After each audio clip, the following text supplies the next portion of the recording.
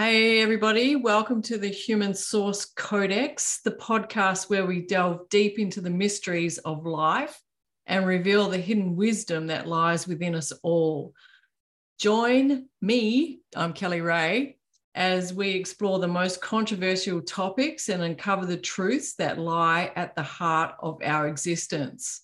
From ancient spiritual practices to cutting-edge scientific discoveries, we leave no stone unturned in our quest to expand our minds and open our hearts to the infinite possibilities that surround us.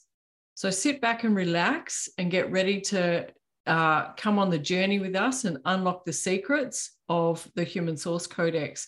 So today, I'm really excited about today because our guest today, his name is Matt Tebb. And he's a high performance mindset coach, but Matt also has like these other amazing abilities and has had the most amazing experiences with his life, like working with tigers. And, you know, I love this because I share the animal behavior love as well. So Matt has a love and a passion for psychology and behavior. Using his knowledge, awareness, and experience in this area, Matt constructs strategies that, while often simple, are exactly what his clients need in order to transform their lives. Matt spent 17 years working as an animal behaviorist, specializing in the training and conditioning of full contact tigers before making the move to working with people. Matt coaches young athletes as well as men and women who are looking to transform their lives so that they can achieve their dreams.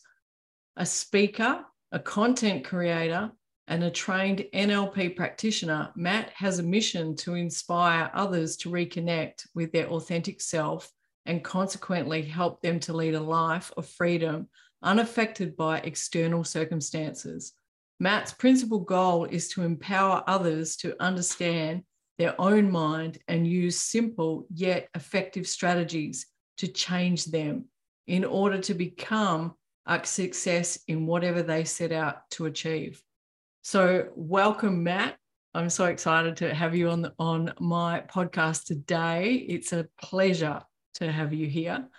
So tigers, let's dive straight on into the juicy stuff. Like, tell me about the tigers. Tell me about working with tigers and your life, as I believe it's 17 years of your life with tigers.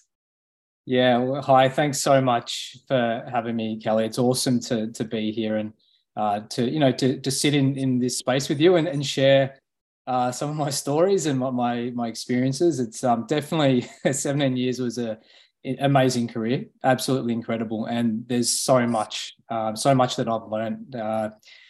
So I started my career as a zookeeper at the tender age of 16 in a very small little wildlife park, and I was in Victoria at the time studying my VCE, and I always wanted to work with animals. Initially, I wanted to become a vet. That was my goal. I wanted to be a vet. I had this big desire to make a difference, to help and to change the world in my own little way. And veterinary school was the path. At least I thought it was, at least. And there was a huge influence from my grandma. She used to, she was connected with a lot of vets in Victoria and would always send me photos and letters as a child. So I was destined on that career for a little while until I started working at a wildlife park on weekends.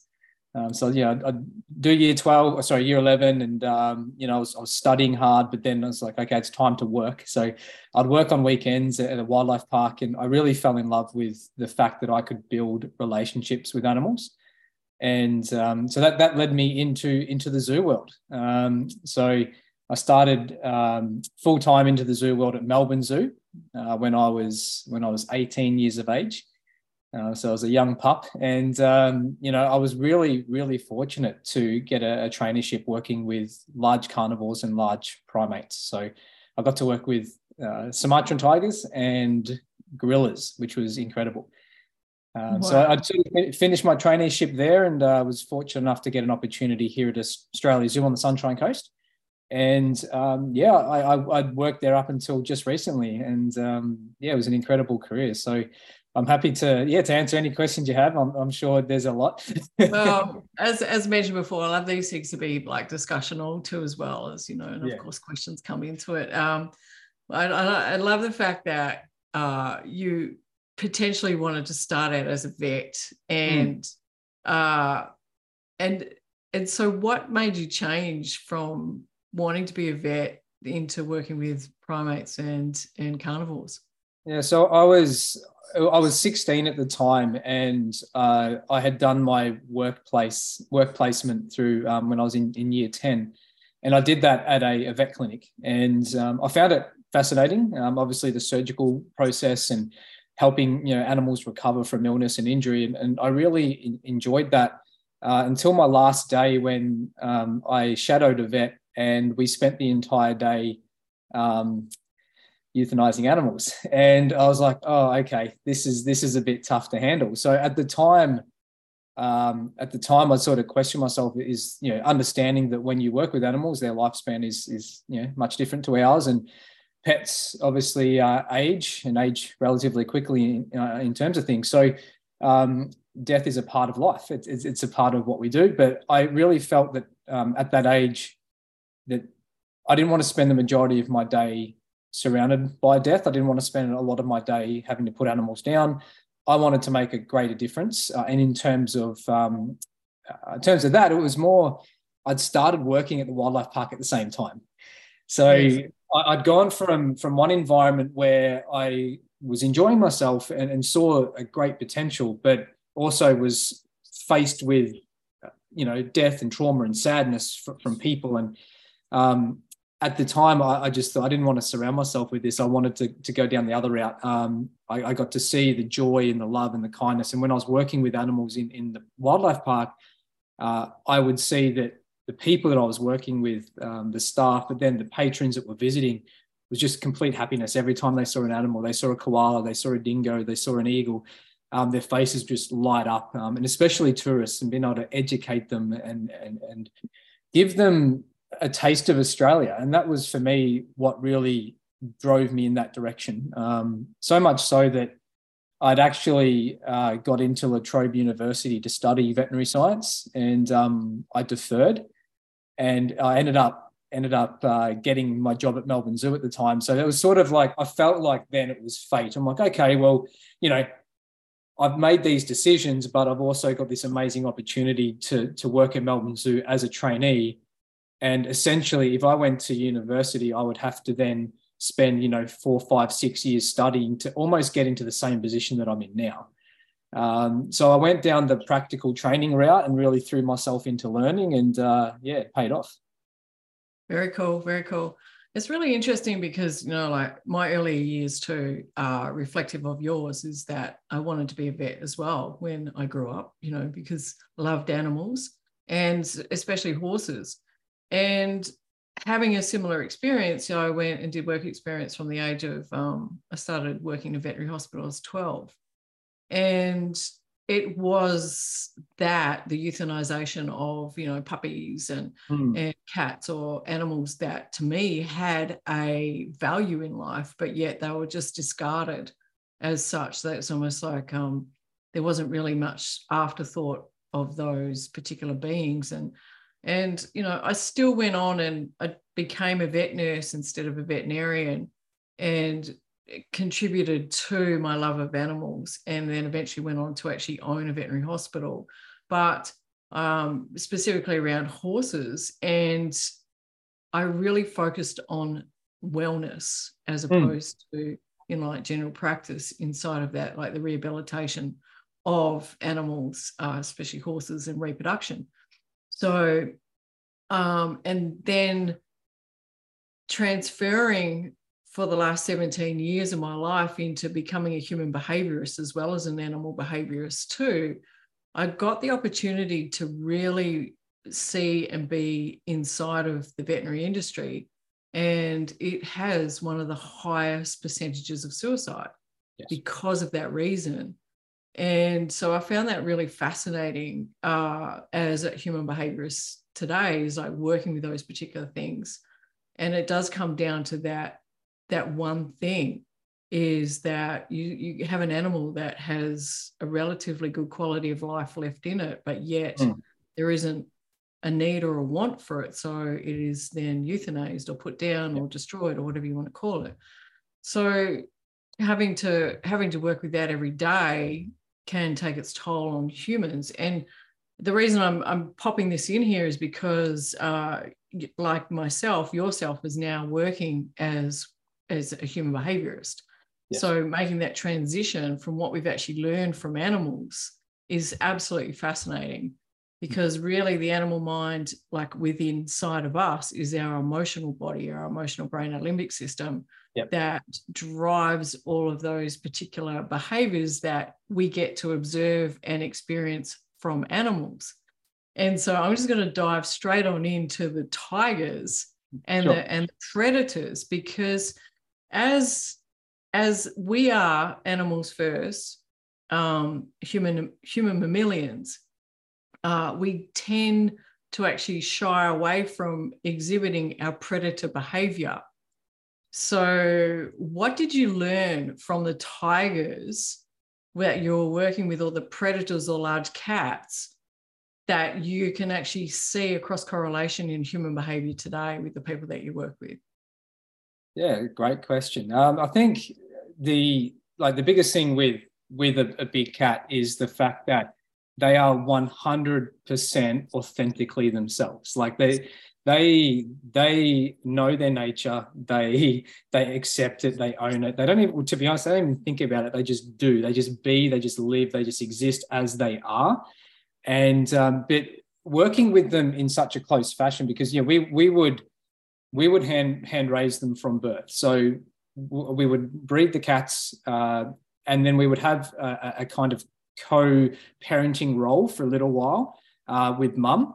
But then what we would do is we'd actually remove the cubs from mum and then be with them for 24 hours a day for the first 6 months of their life. So it was a very intensive process. So we developed a very strong relationship and a very strong bond with them.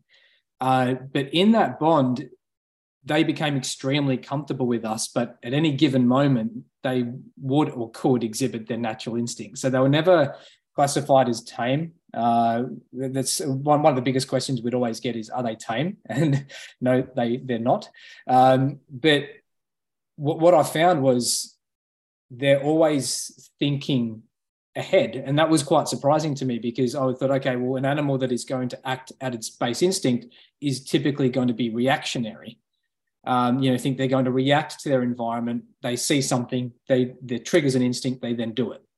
But what I found was not the opposite, but the fact that tigers would definitely react to their surroundings, but they would always react to their natural instinct. But then I'd also see times where they would stop and think and plan. And that was really, really interesting. You could see them trying to figure something out and then try multiple different angles to get a result. So I think, like, in relation to humans, is I feel that most of the people I work with currently are sports people. So I work with particularly a lot of kids when it comes to cricket. So I do a lot of work with kids in cricket, and obviously do some men's work in non-lying community as well. So there's obviously a huge difference between working with kids and men. Sometimes there's not, but I think, like, relative to tigers, it's the fact that I feel that we don't actually act enough in our authentic selves. We're too busy trying to please others or create a persona or an identity that we think are going to please others, instead of actually just acting as who we are, accepting who we are, and living to that point where, we may not be perfect in the terms of perfection, but we're happy because we show up as ourselves. And the people that I've worked with that do that are among the most happiest and successful people that I've ever met, is because they're not worrying about their external environment. They're not just reacting to it, but they're creating a plan, that they're understanding who they are as a person, and they're accepting that, and they go through their life looking for opportunities. So almost hunting, looking for opportunities, hunting the way that a tiger would. And it's a metaphor that I use with myself, is like, well, what am I hunting today? What am I actually going out to achieve? Instead of just sitting back, letting life happen to me, like, what am I going out there and I'm looking for, and what am I going to achieve today? And I feel like from a subconscious level, tigers will do the same thing. That's really cool, because from what you've just said there, we see that we are human, but yet we still have a predatory nature within us, right? So that comes from us having a need to actually, self-preservate, right? To preserve ourselves. So we will go hunting. And now, like today, the words have actually changed to, sales and marketing. And to me, that is no different. It's still hunting. We're hunting for food in a different form. So, yes, at its base level, that's predatory. But again, we have these belief systems that we can't use the word to be predatory or narcissistic, in that to actually obtain something or to strategize to obtain something, it's considered as, undesirable as such. But yet, in our authentic form, we still need to act like a tiger or a lion or a predatory cat to be able to survive. But yet it's actually frowned upon. So we come across these belief systems, or what I call projected or injected subordinations, of how we have to act or be in life. And I love the fact that you say that the cats are just purely authentic in who they are. They just live their life as they are. And so, us as humans, why are we actually having to change relative to fit society in that form? This is what I find interesting. But yet we will honor a lion to be a lion, or a tiger to be a tiger, without that particular judgment on them, right? Oh yeah, it's what cats do. They hunt. But hang on a minute, humans not meant to hunt. Yeah. And I think we can be so far removed from that element of our nature that, we forget that, we are, from a biological perspective, we're an animal. We're an advanced species with a big brain, but we're still a mammal. And we have so many, so I'll give you an example. Tigers, in one of the major ways in which they communicate is through scent marking, and being able to identify scent. So they do have a language, so to speak, in terms of the way they communicate verbally. So they have around 26 different type of calls that they can, which means something different. So they can identify that through distance. So their calls can last a couple kilometers.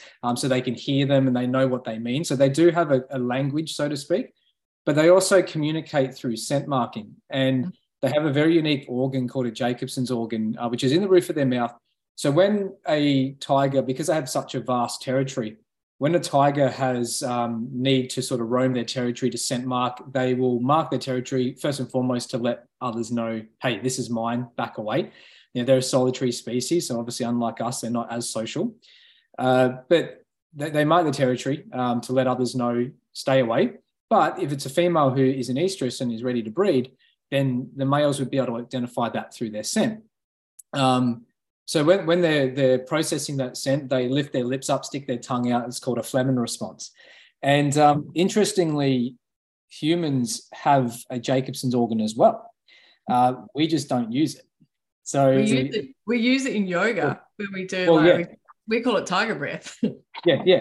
And it's fascinating. And I definitely want to be spending more and more time sort of diving into research around that in itself, because obviously I've seen it firsthand and how potent it is for tigers in their communication and how much they can pick up little subtle changes. Like they will pick up the changes in a female tiger before she comes into estrus through her scent, before any behavioral markers occur, which I feel is fascinating, because as behaviorists, as animal behaviorists, we would spend a lot of our time trying to perfect trying to perfect the markers, like identifying the markers for when a female tiger was coming into estrus, because then we could look at putting her with the male so we could breed. But the males would just tell us. We would know within 12 hours whether a female is coming into estrus based on the male's behavior, not hers, which I found was absolutely fascinating. So we got really, really good at identifying. I'm going to throw something in here, so you want to perfect this and formulate this so that you can do what with it with the females.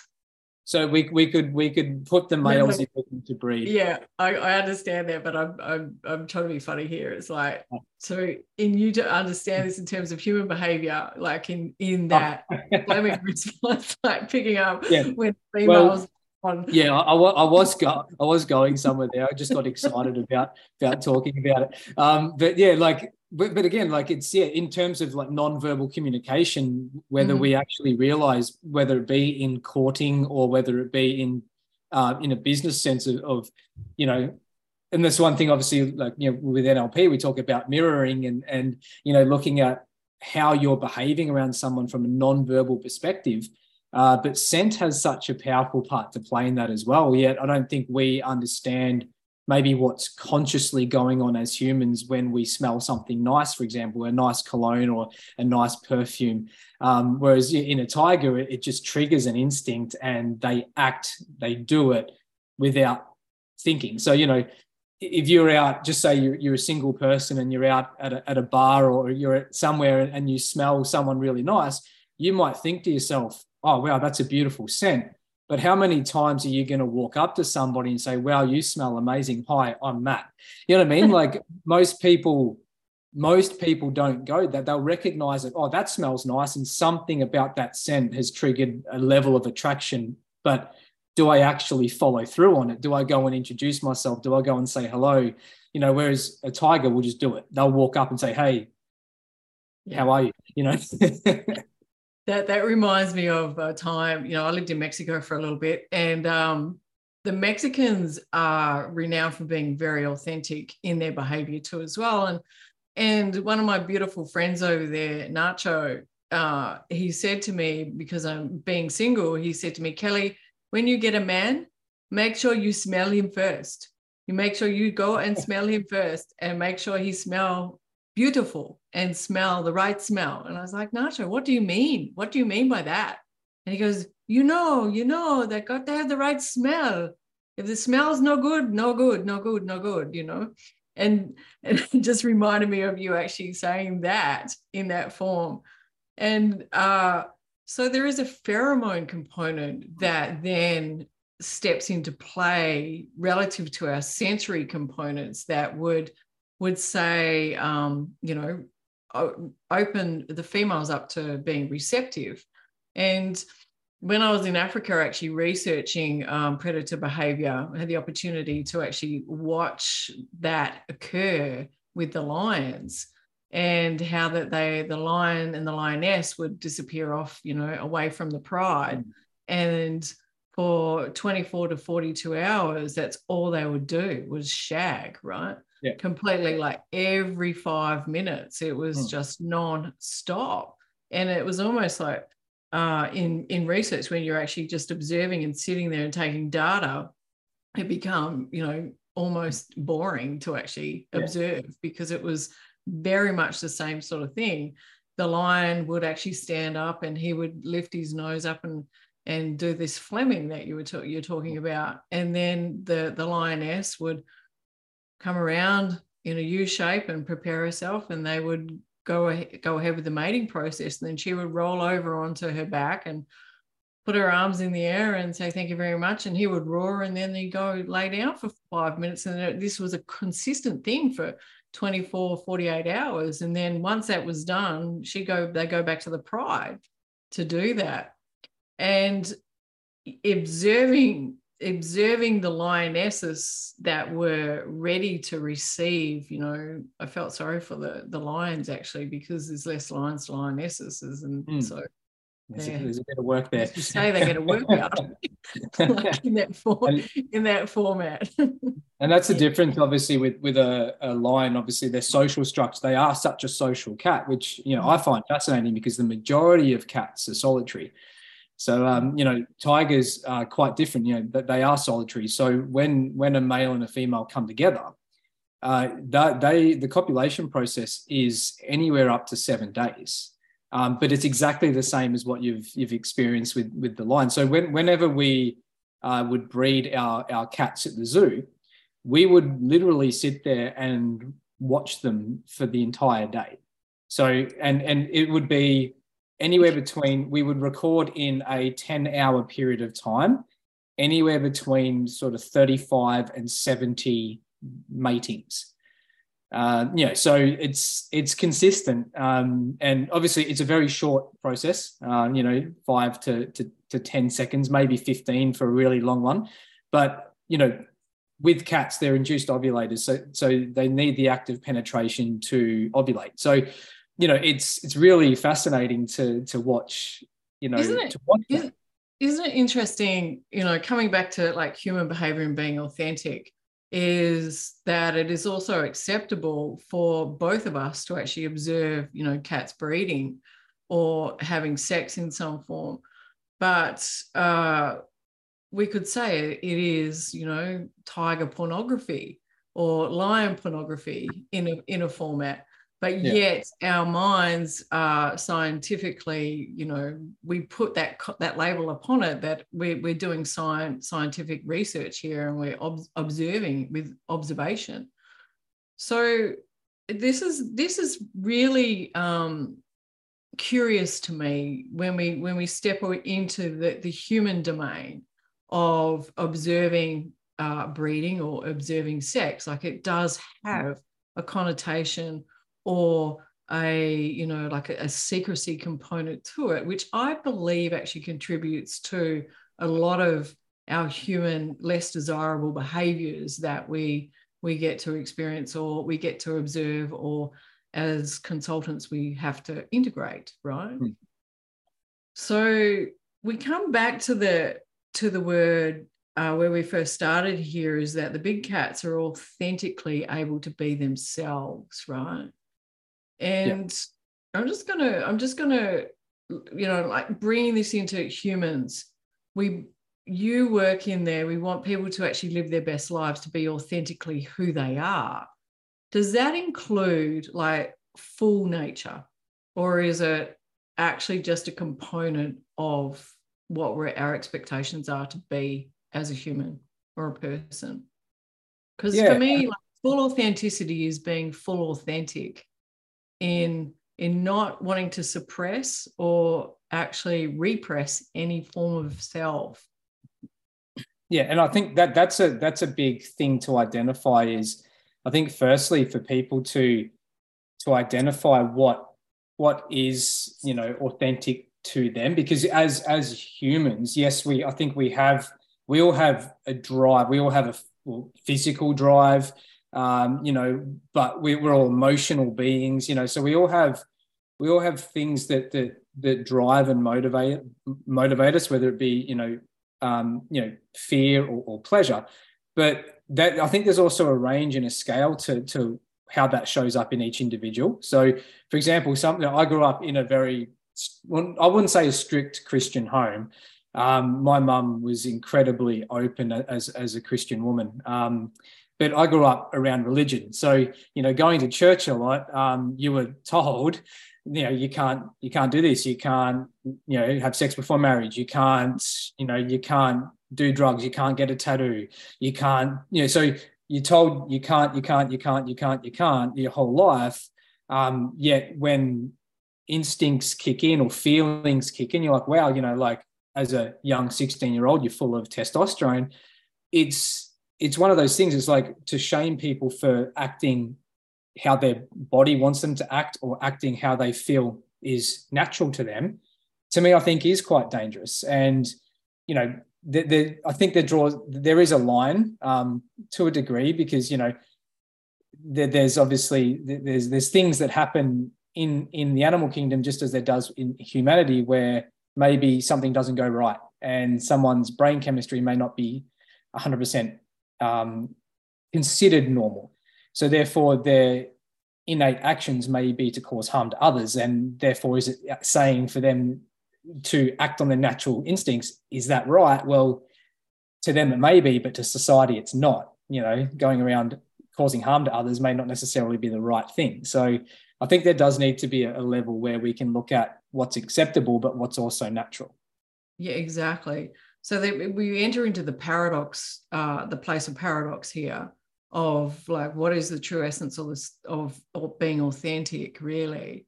And we look at how we've actually been conditioned through belief systems or religion in some form is the basis of our shames and guilts. And cats don't follow religion or, no, but they do follow the laws of nature, and they do have some constructs that they do operate within inside of their own sort of species system. And that's one of the things that I observed with the lions in Kenya, was that the prides are set. If you're, like the marsh pride, and then you have like the laptop pride or something, then you can't go and have an affair with your next door neighbor there. So there still is some components of that there. Or if you get kicked out of that pride, then you go and start your own pride, because you won't be accepted into another pride unless you actually kill someone inside of that. And so, there still is laws relative to nature in terms of species and how they do have the operating systems to, I believe, to contribute to the evolution of those species, so that there isn't a crossbreeding component that creates lions that are munted or have problems, etc., and then contributing to the demise of the ecosystem as such. So there is universal constructs that do govern all species, but it's understanding that they're universal in nature. They're not theological in projection of how we're actually considered or meant to live our lives. And when we have a deeper understanding of what is actually coming at play inside of us as a human, we're coming from that instinctive or impulsive reactionary component from the limbic system. And we learn to have governance over that, because we as a species have a different or a high level of consciousness with a bigger brain. And we have access to being able to objectify or to strategically plan a lot more than these animals do, because of our prefrontal cortex. So that I think brings in the difference between authenticity of us delineating ourselves from being similar to a tiger or a lion or an animal, and that we do have a high level of consciousness relative to our cortical brain. So, but one of the things when we met, I mentioned to you, which I found fascinating, which blew scientists out of the water, is that I observed a lioness actually strategically planning to actually enter into a opposing pride. And so the things that she had to set a strategy for, forward plan, and objectify actually was fascinating to me, and she broke all of the laws and all of the rules of what nature had depicted upon how lions should be. So I was fascinated with the fact that it was like, okay, is this an evolutionary component that these lions are starting to actually develop a prefrontal cortex and able to objectify, plan, and strategize moving forward as us as humans can do? Or is this just a one-off thing? And then speaking with my guide that I was with, he goes, no, we see this quite regularly, And so there is components within these predators to do exactly that. And my question to you is that, do you believe that that's an intrinsic component that is actually inside of a predator to have that aspect? And we have it. Do we have it within ourselves too as well? And we have kind of circumvented that in looking at, we need to hunt. Yeah. Look, it is fascinating. I remember when you had told me that story, I just kept smiling because it's fascinating, and it is super exciting to hear that is happening, in a wild context, because you see that obviously there are differences between some behaviors in, say, zoological facilities under human care versus, say, in the wild. Because in the wild, the consequences are real. So in zoos, what we see is, if we see some behavioral shifts or changes with animals, we monitor them. We are watching them all of the time. We can then intervene if we need to. So we would see similar situations occur with, say, two young females with tigers. They're completely solitary animals. Yet, because of the nature of how we worked with them in a full contact facility, we would have them together for some time until they started to mature. And then once they started mature, we would then separate, because that's what would naturally happen. But we would see one female, for example, start to test the other and then start to assert more dominance, where you wouldn't think that would never happen. You think they'd just start to fight, which is normally what would happen. But we would see one female start to make calculated decisions to try and catch out the other female unawares, which is really interesting, just very, very intelligent animals.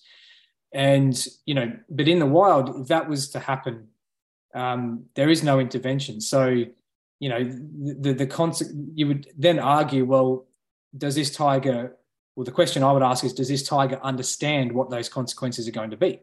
So if she then decides she's going to take these calculated risks and try to have attack her sister when she's not looking, or try to take her territory and drive her out, does she understand that if that goes wrong, she could die?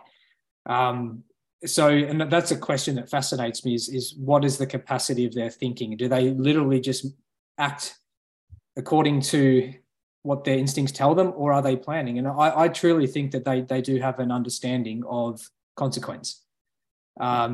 And so the example that you give with the lion is with her basically planning and plotting her infiltration into this pride. Like, she at some point has thought, what do I do if this goes wrong?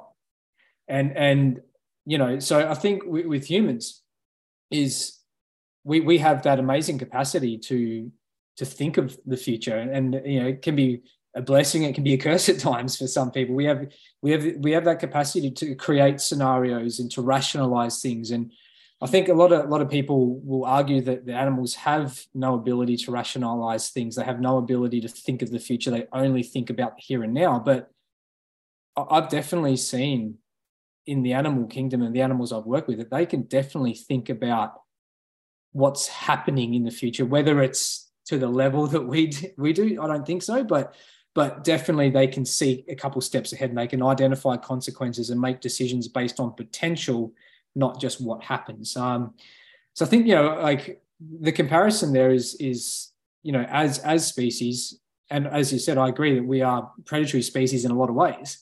We share those same sort of values. I just think that we've got to a point where we can think about them in such a greater level that we can identify the best path to take forward. I'm 100% fascinated by what our potential is in these areas. Well, it fascinated me, and I keep coming back to this lioness because she had cubs, and it's just a no-no, for a lioness to take cubs into another pride. And she had 3 cubs, and she had a strategy. And again, coming back to, I love your question of like, did she think about this before she actually started her process? I believe so. In watching and observing her for 3 weeks, actually make plans, on how she was actually going to keep her, get into the pride was the first, that's her objective, that's her goal. But then the second part was getting into the pride with the 3 cubs and having them still be alive. Which is arguably the biggest challenge. Yes, yeah. And so watching her strategically, like place these cubs and put them in places and gradually bring them closer, to the lion that was governing the pride, because generally they just kill them because it's actually cubs by another lion. They know it. Yeah. It was fascinating to watch her do what she did in that, to make a plan, strategize, and then to action these particular things, and then make the discernment in every moment whether that was actually working or not, whether she had to go back a step or come forward a step or sidestep or go in the back door or through the rooftop, right? She did all of those things. And eventually she entered that pride with those cubs. And still to today, I check in, they are still actively alive and inside of that, right? So it comes back to where is it hereditary traits that they can access in the field, like the morphogenic energy field, the morphic field. I don't know if you're familiar with Rupert Sheldrake's work of we look at, like what drives an animal's behavior, just say like as soon as it's born, to be able to get up and nuzzle and know where to go to a teat. Like, how does it know that? And how does it know, if it's a prey animal, to be up on its feet in 20 minutes, so that it can run? How does it know that? It's not actually trained in any form. It's like we as humans take, 3 to 5 years to get on our feet and learn how to run. So we have to be conditioned or trained or taught those particular things. So is there hereditary traits that are passed down through these animals that they, and the same with us, that are ingrained within their instincts to be able to act in a certain way? And coming back to, because I'm fascinated with the thing when we first started this conversation, is that you mentioned that the cubs are actually taken and they're placed with you guys for 24 hours. So therefore desensitized from their mothers and the potential of what we would call true nature. Mm-hmm. But yet you've mentioned a fair few times here that they still act on those particular instincts that are available to them, even though there has been an element of human desensitization for them to become, let's say, like tame or what would be, domesticated in some form. But this is where I'm going to lead into, because I know that you actually had a little lion or a tiger actually incident that occurred. So the instincts to actually become predatory and attack are still there, even though they have in some form been desensitized. Yeah. So do you want to share your experience about your experience with the tiger? Yeah. So like for the first part, I definitely believe from a hereditary perspective that there are certain things not just passed down family lines, but also subspecies. So looking at, so for example, we had Sumatran tigers and Bengal tigers at the zoo, which were both hand raised. And the behavioral differences between subspecies were quite evident. So, Sumatran tigers, very highly strung, intense, but a lot moodier than other subspecies. So they're full on. We had at that stage we had 12 of them, so 12 Sumatran tigers. So so you look back at where they're from, the founding bloodline that we had actually come from Sumatra. So they had a wild tiger was caught in a poacher's snare, was injured and had to then be rehabilitated in a zoo. The Sumatran government deemed that particular tiger was unfit to be released in the wild, so it became a breeding female to sustain the captive breeding population. So we got second generation cubs from a wild tiger, which is unheard of.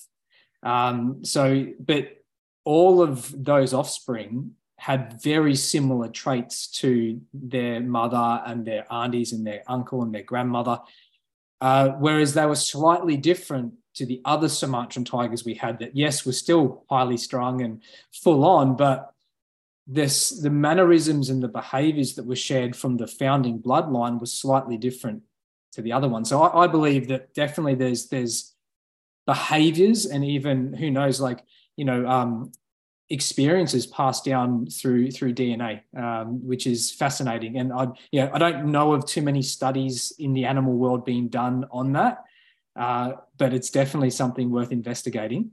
Well, that's something that we would do quite regularly with horses, like in terms of the hereditary traits, and then looking at particular DNA, trying to, create the perfect horse or the athlete as such, right? Yeah. It's like the movie Gattaca, just creating the perfect species. But yeah, so and then from there, I think looking at, there's always something was on my mind, because yes, the removing of cubs from mum is controversial, and that's something that we have to navigate with care. Obviously, there's people out there that don't believe that that's the right thing to do. Our argument was always, well, in order to give these animals, which are under human care in a zoological facility, so first and foremost, they're not in the wild. They never will be. So they could be stuck in a cage for 20 years, or they could have close personal relationships with their keepers. They can get to go on walks. They could get to play in the water. They could get to swim around. They can get to have an incredible existence within captivity. And while doing that, we can then raise funding for conservation to actually have a big impact on tigers in the wild. So that was our justification as to why we hand raise them in the first place, is so that we can give the animals a better quality of life and educate people in a greater way. But in order to do that properly, we needed to ensure that when they were young, the relationship was very strong, because the older they got, the harder it was to build that bond. But interestingly, their instincts would never change. So, which is why we never called them tame. And you even see that with house cats, with domestic cats. That even though domestic cats are, by and large domesticated, they're not really. Like they do their own thing, don't they? Yeah, like they just run the show. They come to eat, and then they just off they go. We always said that dogs have masters and cats have slaves, and I think that's that's true, whether it be a 3 kilo tabby or a 150 kilo Sumatran tiger. But so we would place massive emphasis on the relationship building process, because obviously safety was paramount. And in order to have a safe working environment, we needed to have a strong bond with the cat. So we would remove the cubs at around 4 weeks of age, and then we would spend the next sort of 5 to 6 months with them 24 hours a day. So we would stay at the zoo. We would, they would require a lot of food. So we would first and foremost, give them milk every couple of hours. But by the time they were, 6-8 weeks of age, we're weaning them onto meat. So they're still getting milk, but we're weaning them onto meat. So having that imprint on them was really important, so that they could get comfortable with us. But we also had to teach them how we needed them to be for our safety. So, we would never tell them that they can't bite us. So, which when we talked about that, people would find it fascinating, truly fascinating. Like, what do you mean? Like you let them bite you? Well, we do, but it's controlled. So you can imagine that with any animal, particularly a cat, if you don't allow it to utilize parts of its nature, so the grabbing, the biting, the clawing, that's actually how they communicate. Exactly. That's one of the ways in which they communicate. So if you tell them they can't do that, they might listen for a little while, but over time, something will happen, and then they'll decide enough's enough. So it becomes it's like a polarized behavior that you don't want to suppress it. And the whole time we're talking here, I'm linking, we can see that throughout time, we've been told as humans, you can't do that, don't do this, don't do that, don't do this, don't do that, blah, blah, blah, blah. And then so it ends up being a suppression, and it becomes a void that is still hereditary to us to have the expression of, right? Yeah. So therefore, when it comes out at a rate of knots, and like excessively. So it's interesting, like dogs bark in the neighborhood, but everybody complains about them, right? But dogs bark. So if you allow them to bark for a short period of time, it's not going to be excessive, right? But if you constantly shut them up or have bark collars on them, et cetera, then when they can bark, it's like, rah. Yeah, it's full. And we would see that with the cubs, even at a very early age. So, we would teach them to, because when they're playing, they're biting, they're scratching, they're kicking. Same with a domestic cat, you rough their belly, they grab your hands and then they kick you with their back legs. Like that's something cats do. Yeah. So we would allow the tigers to do that. And even when they were, 120, 130, 150 kilos, we would let them do that. But the reason why it was safe was because for their entire existence, we'd shown them what our boundaries were, not what theirs. So the way that we would do that, we typically used obviously operant conditioning is a big thing in zoos. We use a lot of conditioning methods, but what we would simply do is we try to communicate in a way that they understand. So we would communicate with them the way that their mum does or their mum would. So when they're biting too hard, we would literally just give them a tap on the nose and use a short, sharp sound. So it's like a pattern interrupt. So the sound we would use is ah, but it would be quite loud and really abrupt and really sharp. But then they'd let go and we'd praise, tell them that they're good girl, good boy, and then we'd let them play again. And then as they're biting and scratching, the minute they bite too hard, again, tap on the nose, ah. And over time, we would get to a point where we just had to say the word ah, and the tiger would stop or let go. Yeah. So it's conditional response, like relative to the limbic system or of the animal in praise and reward or advance and retreat in that format. Yeah. And so that's exactly how mum deals with them.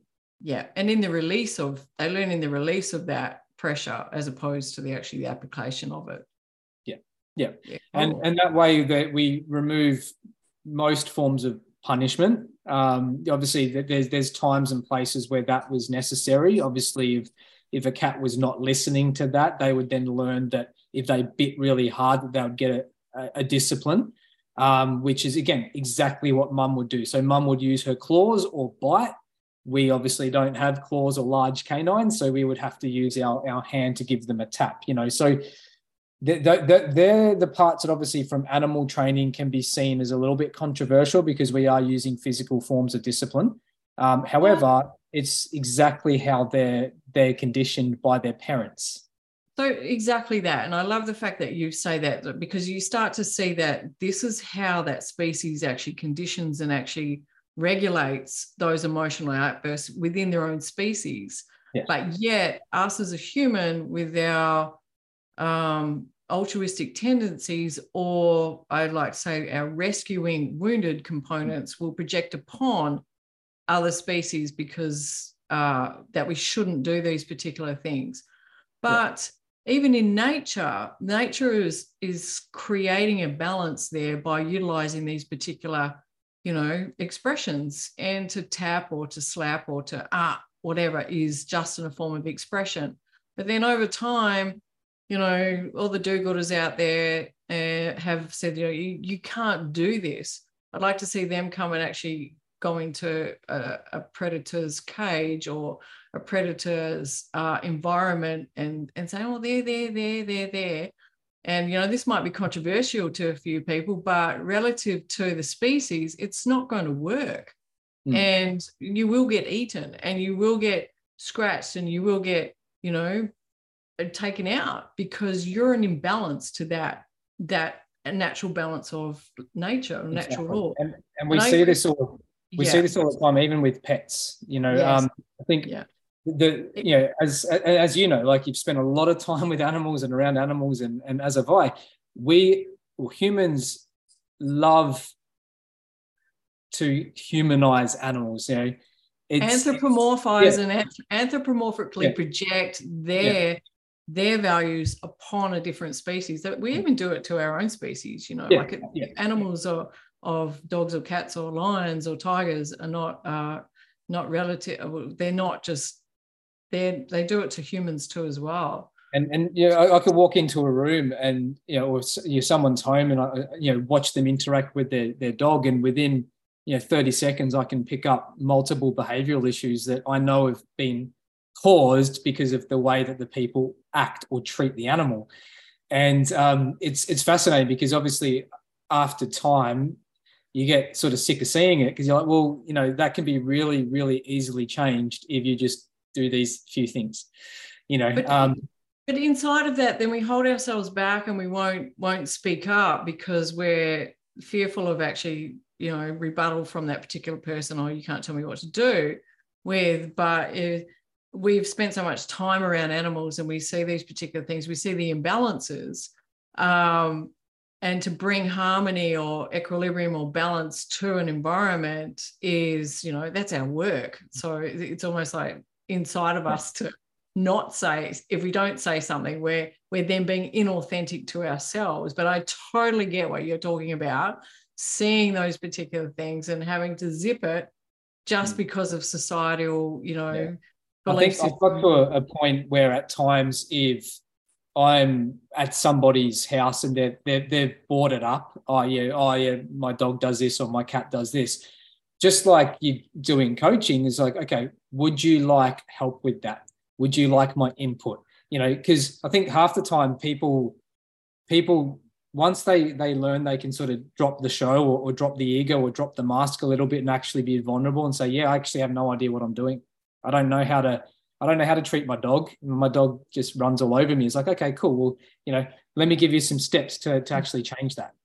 Okay. But I think that's where I've come to is, for a very long time, people would obviously only see me as the tiger guy. So every conversation I had, everywhere I went was always about talking about the cats. So it's like, well, and as I mentioned to you when we first met, for a long time that made me really uncomfortable and really awkward, and I didn't want to talk about it because I've always felt like, well, it's only what I do, it's not who I am. Yeah. But as I've grown older, and particularly now since I've been out of the industry for 12 months now, as I've sort of stepped into business, I realized how powerful that experience was, and how it's nothing to hide. It's a part of who I am. It's what I did for so long, and I built an amazing career out of it and had some incredible success. Yes. But to not use that in what I'm doing in the everyday life is probably me not being authentic, isn't it? So it's good to actually use those experiences. And but I realized I haven't answered your question about. I was just going to take you back to like, and we can incorporate this in here, is that when I first met Matt, is that he spoke to me about an experience that he had, and it started off with, I learned how to read a room. I learned how to actually place myself into a position where I could exit if I needed to, but I could also see all aspects of the environment and observe with a greater sense of awareness to be able to, objectify any situation that may occur. And I love this because it's almost like military training in some form, but it has a relevance to life as well, as being an observer and being able to be at all states of awareness, which is advancing consciousness, and to see all angles and to be able to respond without just reacting.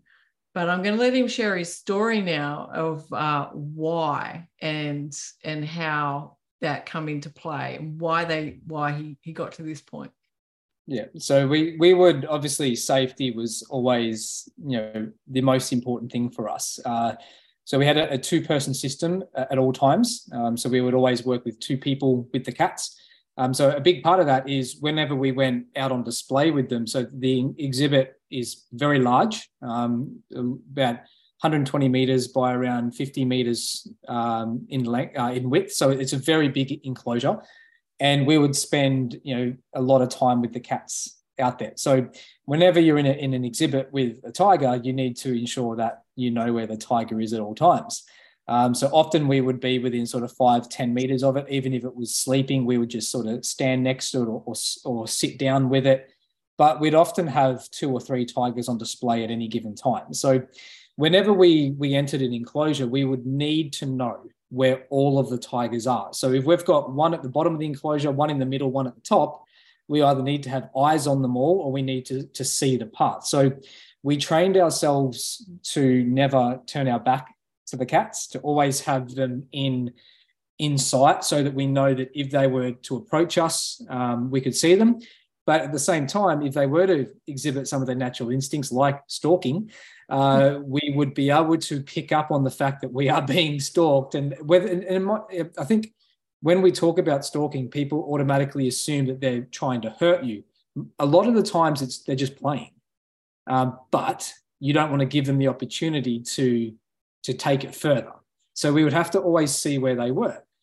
So after doing that for 17 years, for 10, 12 hours a day, when I'm in public, if I go out to a cafe or I'm in a room somewhere, I cannot help but position myself where I can see everything. And I didn't become conscious of it until earlier this year when a friend of mine had said, do you know that you always stand here where you can see the doors? And I'm like, no.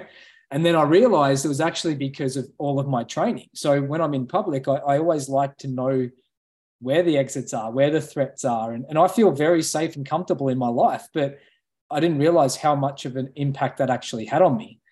And, when it comes to experiences with the cats, is that I believe that I certainly would have been injured numerous times in serious ways if I hadn't adopted that behavioral pattern. And it became subconscious because obviously I created all these neural pathways that this is what I do. When I'm in this situation, this is what I do. And it became completely habitual. But I believe that it did keep me very safe. But, like with saying that, there was still circumstances where I got injuries. I worked with, 15 big cats for 17 years. So there's bound to be some injuries. Absolutely. And that to me is it actually will take your experience of like having a greater sense of awareness to a heightened state is to know the contrast, right? If like when I was training horses, if I didn't get bucked off or stomped on or struck out or bitten, then how would I know in a way how to deflect that or how to actually shift that behavior, right? So those experiences, in my perception, are beneficial in a way that it actually teaches us a new layer of understanding, a new way of action, a new way of consciousness by knowing the contrast. And working with the cats in that fashion has really helped me elevate parts of my life, because the biggest thing is, you can imagine, just going back to that example of me being in an enclosure with 3 tigers and that being normal, it's really easy to imagine how stressful or potentially how stressful that could be, particularly if things don't go well. And it's almost like you would have been in a constant state of, fight or flight, just like the animals were. And so for you to have that direct experience is to really know that. And we had to learn how to manage our emotions and our feelings. And it was never to eliminate them or forget about them. It was to go into them, to process fear, to process self-doubt, but also to then remain calm even in the most challenging of circumstances. And I believe that if anything, that is one of the most powerful things that I've taken out of my 17-year career is, under stressful situations, I am extremely calm. And because I've had to train myself. So I could be in the middle of a war zone and have clear thinking, because I've battled my own war zones at times, like I've been involved in some stuff. So So when you did have the experience of being, I'm not going to use the word attacked, by having the experience of a big cat actually biting you, what was that like for you in that moment? Yeah, so there's thankfully there wasn't anything obviously overly traumatic, and I like that you obviously classified the word attack there, because coming from the media perspective is whenever a person that works with big cats get injured, the first thing that happens is a mauling, a savage attack. Obviously we have there's sort of key words that are used to describe something, but for the most part, sensationalize it. Yes, Yeah, exactly. Yeah. To get those clicks and those views. Mm-hmm. But the thing is most of the time injuries occur purely because we're human. We're soft. We're squishy. We're weak. We're not a tiger. Tigers have the ability to pull down 3 times their own body weight. Their skin is 6 to 7 times thicker than ours. So when a tiger scratches another tiger, it typically just rips a bit of hair out. Maybe it will cut their skin. Tiger scratches a human, it opens us up. So yes. for me, one of one of the recent injuries that I'd received was a bite to the hand, which turned out, crushing some bones and severing some ligaments, which meant that I needed to get reconstructive surgery. Now, that was done completely in play. So it was, but because the animals are so strong, and I'm a human, it meant that the consequences of that was an injury that required big surgery and pins and plates and bolts and lots of time to recover. But that it becomes a reminder of actually what we're doing. The fact that at any given moment these animals have the power to cause you some serious harm, and I believe that for the most part they chose not to. They're just being their true nature in their species, of which God, Mother Nature, whatever word you choose, designed them to be. And when we choose to enter into their world in that format, then we cannot anthropomorphize and project upon them to become human-like. We have to take into consideration the values of that animal. And when we choose to interact with that, having that awareness is paramount to what I call, like being able to flow in a relationship, but also accepting responsibility and accountability that, like a big cat, a tiger is a tiger, like you just mentioned. It's not a human being. And so therefore it cannot operate in that form. And to have the expectation for it to do that is unrealistic.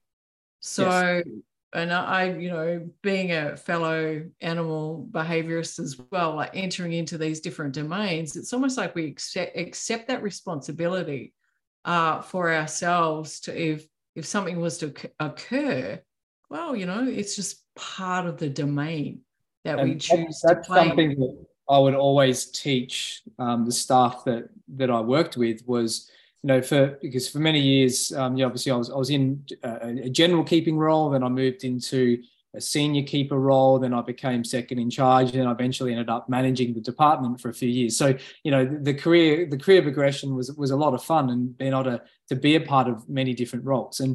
And when I was in sort of the senior leadership roles, a big part of my job was to train, educate, and mentor some of the newer staff. Obviously, the skill set was highly valuable and it took many, many years to master. So we would need to implement a pretty lengthy training period, which would last years for staff. And I loved that. But one of the biggest things that I would teach was that they are being what they are. Tigers are tigers. They will behave as tigers behave. We need to take responsibility for our actions and our decisions. We need to take responsibility for our interpretations. So, whenever we would, so one of the biggest things I would do with new staff or advancing staff is whenever a tiger would come near us, approach us, or do something, I would ask them, tell me what you see here. and if they got it right, and even then, in my interpretation of what is right, because I don't always get it right, clearly, so like my interpretation of, okay, this is yes, that's the right behavior, or based on these indicators, we can predict that this would happen. But if they got it wrong, then it's, instead of saying, well, no, you've got that wrong, be okay, well, why do you see it that way? And then it's looking at, okay, well, if you make a mistake, a big part of that is the consequences of making a mistake are that you could get injured. So is it the tiger's fault, or did you make a mistake? So owning up to the errors that you make in your judgment is what makes keepers, particularly animal like trainers, the best trainers possible, because they don't put any blame on the animal. And I look at this with people too and go, okay, well, if someone stuffs up, is that because they're idiots and they don't know what they're doing? Or is it because I have either not given them the help they need, or I have not explained it properly, or I haven't been committed enough to helping them? But I also look at, like, where is it, or am I not in? The other question I like to ask is, am I not embodying this myself? Yeah. If I'm trying to help someone with something, am I not embodying this myself? And that's something that I'd ask all the time with my staff, because my former boss used to tell me, do what I say, not as I do. And I'm like, well, okay, you also got seriously injured, and I don't like that. So it's like, are you embodying what you're teaching? And in order for me to be safe with the tigers and to train staff, I had to know what I was doing so well, and I had to embody it every day in order to teach it. And that's something that I've definitely carried on into my new career, is like, okay, well, where am I falling short? And I need to take responsibility for it so that I can thrive. I love that, because we start to see that it doesn't matter what species that you are working with or associated with. And now you're stepping into the human behavior realm, as like with myself, the last 17 years of that is the major component of what we call the laws of reflection, or the holographic laws of being able to, that which we judge in others is that which we haven't loved within ourselves. Mm-hmm. So taking that accountability and responsibility then really does eradicate what we call shames and guilts, and then taking accountability and responsibility to action, that which is related to your own values, and not have other people expect them to have unrealistic expectation on others to achieve something, or be able to complete something without what I call the enough data, or the correct data, right? So that they can make objective decision-making processes in their journey. Does that make sense? Yeah. So it becomes like a holographic or a reflective component, that when we get somebody in front of us, that we go, oh, we're in judgment of them. That is, okay, I've got some work to do on that, myself. Or if we start to blame others for something on the outside that is actually occurred, that it also is a feedback mechanism to let you know that you have work to do on yourself within that. And so that's what I loved about the animals, is that they really are a beautiful, beautiful aspect of a non-biased feedback mechanism to let you know where you're imbalanced within yourself.